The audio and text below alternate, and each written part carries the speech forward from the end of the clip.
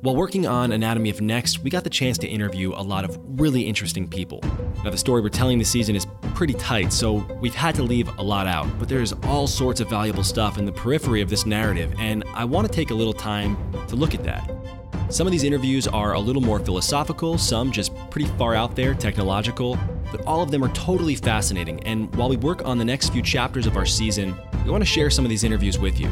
These are going to be lightly or unedited conversations with brilliant, important people speaking on topics related to whole new paradigms, new systems, new things. Let's talk about new ways of thinking about the world. Some of this stuff might be a little uncomfortable, might be a little controversial. That's the nature of new stuff. Today's episode, we've spent a lot of time talking about colonizing and terraforming Mars. But what if we get there on this mission to bring life to a dead world and find out there's already something living there? Well, my name is Chris McKay. I'm at NASA Ames Research Center here in Silicon Valley. And for the longest time, I've been interested in the questions about life on Mars. And I say questions because there's one, the question about life in the past. Did Mars have life? How does it relate to life on Earth? And the future. Could Mars have life in the future? And I see those questions as related. That's right. We're talking aliens. And they might just be bacteria or something, but they'd still be Martians, right? Now, last week we talked to Chris McKay about building a much thicker atmosphere on Mars, something capable of sustaining Earth-like life. We eventually worked our way through the science and on towards implementation of that science. So how might we go about actually doing this, physically or mechanically? And Chris mentioned robots, either operating autonomously or being directed remotely. He does not see us sending astronauts all the way to Mars only to work on the brunt of this stuff, the terraforming stuff. And why? Robotics and automation are advancing so fast that I hesitate to even require that humans be involved in making it. If I was guessing at how it would be done, I would guess it would be done robotically with artificial intelligence systems. Why waste a human being's time doing the grunge of digging up dirt and turning it into greenhouse gases when you got robots to do it, and the humans can do much more interesting things like go search for evidence of past life? This led us into our conversation on the ethics of terraforming. Well, now let's move into the ethics question. I'm finding more and more there's significant pushback to the question of whether we should go to Mars at all. On the one hand, you have folks saying, why go to Mars before we fixed all the problems on Earth? And then on the other, there are people who say, we actually shouldn't go to Mars ever. And it comes from a lot of the times I feel a sort of anti-human place where they say, humans are this kind of virus, is the more extreme version of the argument. But even just regular folks are like, if we go to Mars, we could contaminate that world, which would, in a way, really affect any life that might exist there, especially if we went and did something as dramatic as terraformed the planet. It's a pretty extreme, I would say, moral quandary, and I'm wondering just how you think about it and how you balance that with, this just seeming need to explore. Well, I think these are very important points, and one of the points I make when I talk to people is the feasibility of terraforming Mars, the fact that we can do it with technology that we're already employing on Earth, suggests that it's important to talk about these ethical questions. This isn't some distant hypothetical thousands of years from now we might do this or that. This is something that we might start now and could be done in 100 years. So the can we do it question is being answered in probably yes. So it really is time to open up the should we do it question. And so my approach to that is to think about the bigger question. What are we really doing when we leave Earth? What's the big goal? What's our quest? Why are we leaving the Earth, and what's the big picture answer? And my personal answer to that is to enhance the richness and diversity of life in the universe, including the Earth. That's our goal. That's a goal worth human endeavor, worth human focus, and worth human energies. Enhance the richness and diversity of life in the universe. And I focus on life because when we look around the universe, we see a lot of amazing things, the rings of Saturn and supernovas and collapsing black holes, wonderful stuff. But the phenomenon of life, to me, is the phenomenon that is the most symbolic of value. It's the coolest. It's the neatest. We take advantage of it because it's all over us, and we eat it for breakfast and lunch, and we kick it out the door. But when we look beyond Earth, we realize how precious that is, how precious and interesting and valuable life is. So our biggest goal should be enhance the richness and diversity of life. Obviously, that immediately implies that we need to take care of life and Earth and diversity and richness of life on Earth. Goes without further detailed discussion. But now applying that principle to Mars, Why are we going to Mars? We're going to Mars to enhance the richness and diversity of life in the universe. Well, how would we do that? Well, I think first we search for evidence that Mars had life in the past.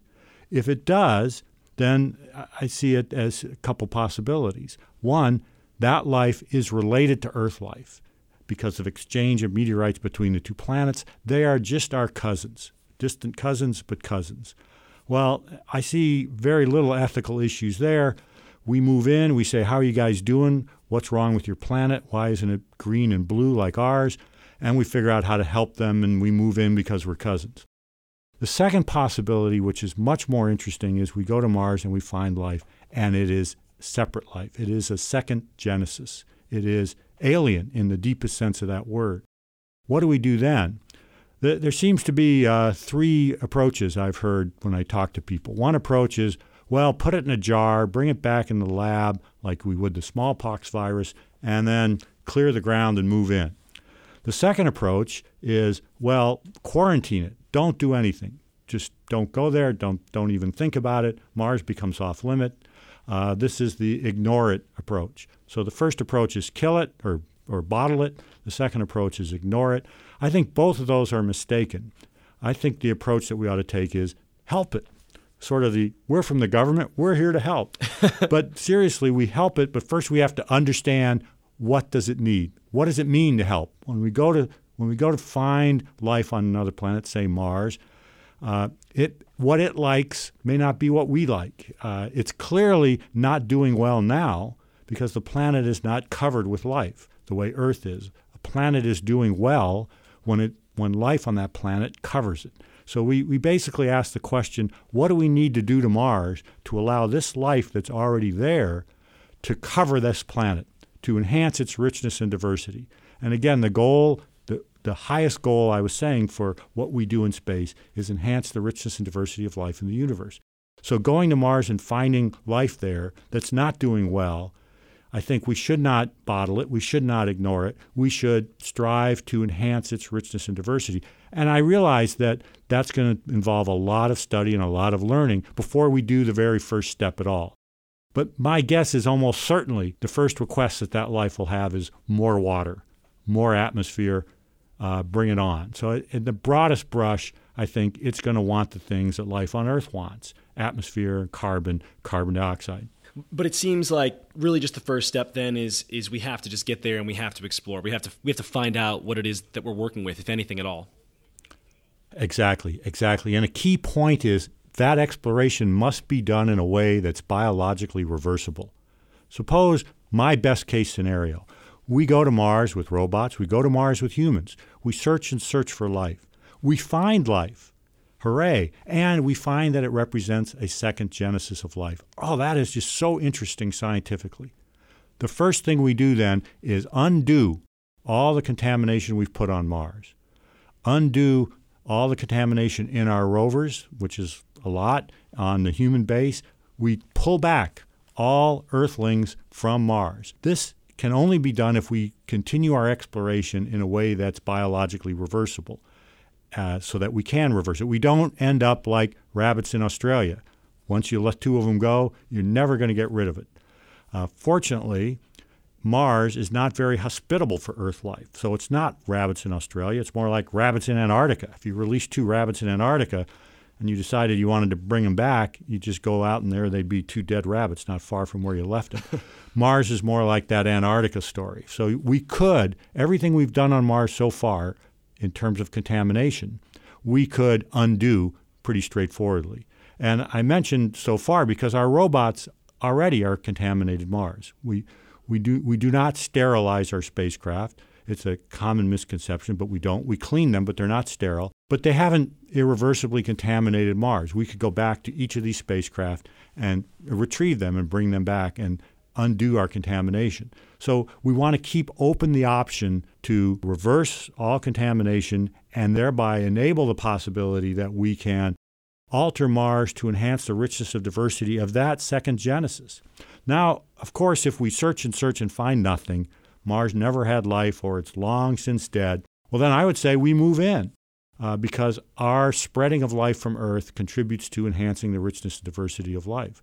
So to summarize, if Mars has its own life, we help that life. We enhance it and expand its richness and diversity. If Mars does not have life, then we spread life from Earth. We give it the gift of life that Earth, apparently then unique in our solar system, has. So either way, the focus is on life and enhancing its richness and diversity.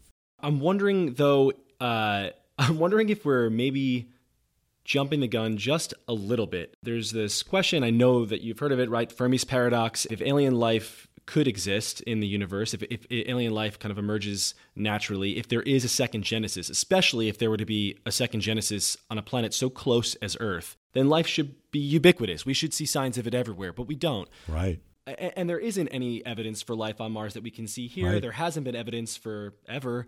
What do you think the odds are that there is life, and why are people, I mean, it seems like maybe people are becoming increasingly animated about this question, and I don't really understand why. I think it's an interesting point. And deep in the dark of night, when I look at the stars, I think the same thing. Where is everybody? The Fermi paradox. And then I look around and I say, we might be it, and we might be all there is to it. And then we go back to what's our big goal. Our big goal is enhance the richness and diversity of life in the universe. If the only life in the universe is us, here, Earth, then that puts a big responsibility on us to spread it out, to take that life to Mars, to elsewhere, to other stars, to other galaxies. We are the spark which has to light the fire of life throughout the universe. That's one possibility. And Mars will be our first test of that. Is it a universe hostile to life, and we are the only little spark? Or is there a second Genesis on Mars and life is all over the place and we got to figure out how we fit in? And the question of the Fermi paradox, which of course focuses on intelligent life, then gets moved into a different category. Why isn't intelligent life here, given that life appears to be common everywhere? Mars becomes central to the next step in our understanding of all these questions. That's why I'm excited to go to Mars and search for life. I do have a bias in hoping that the answer is yes, there is life there, and I have a bias in hoping that that answer is a second Genesis.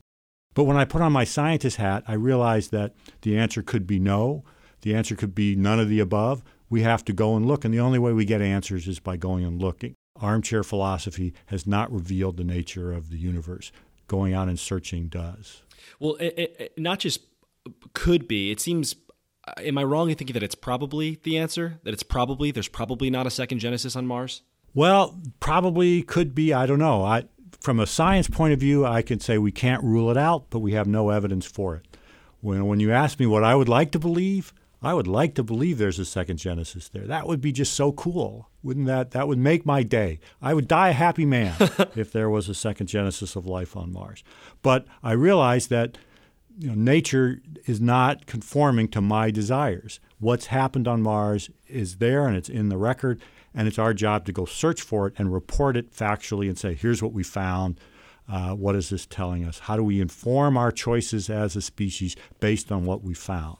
And that's the way science works, evidence-based. Go look, what do we find? How do we inform our choices based on what we find? Now, it does help to think in advance what the options could be, what the possibilities can be, so you're not flat-footed when you find, a second Genesis, what are we going to do now? So it's useful to think a little bit in advance of what you do. Otherwise, we're going to be in the position of a dog chasing a car.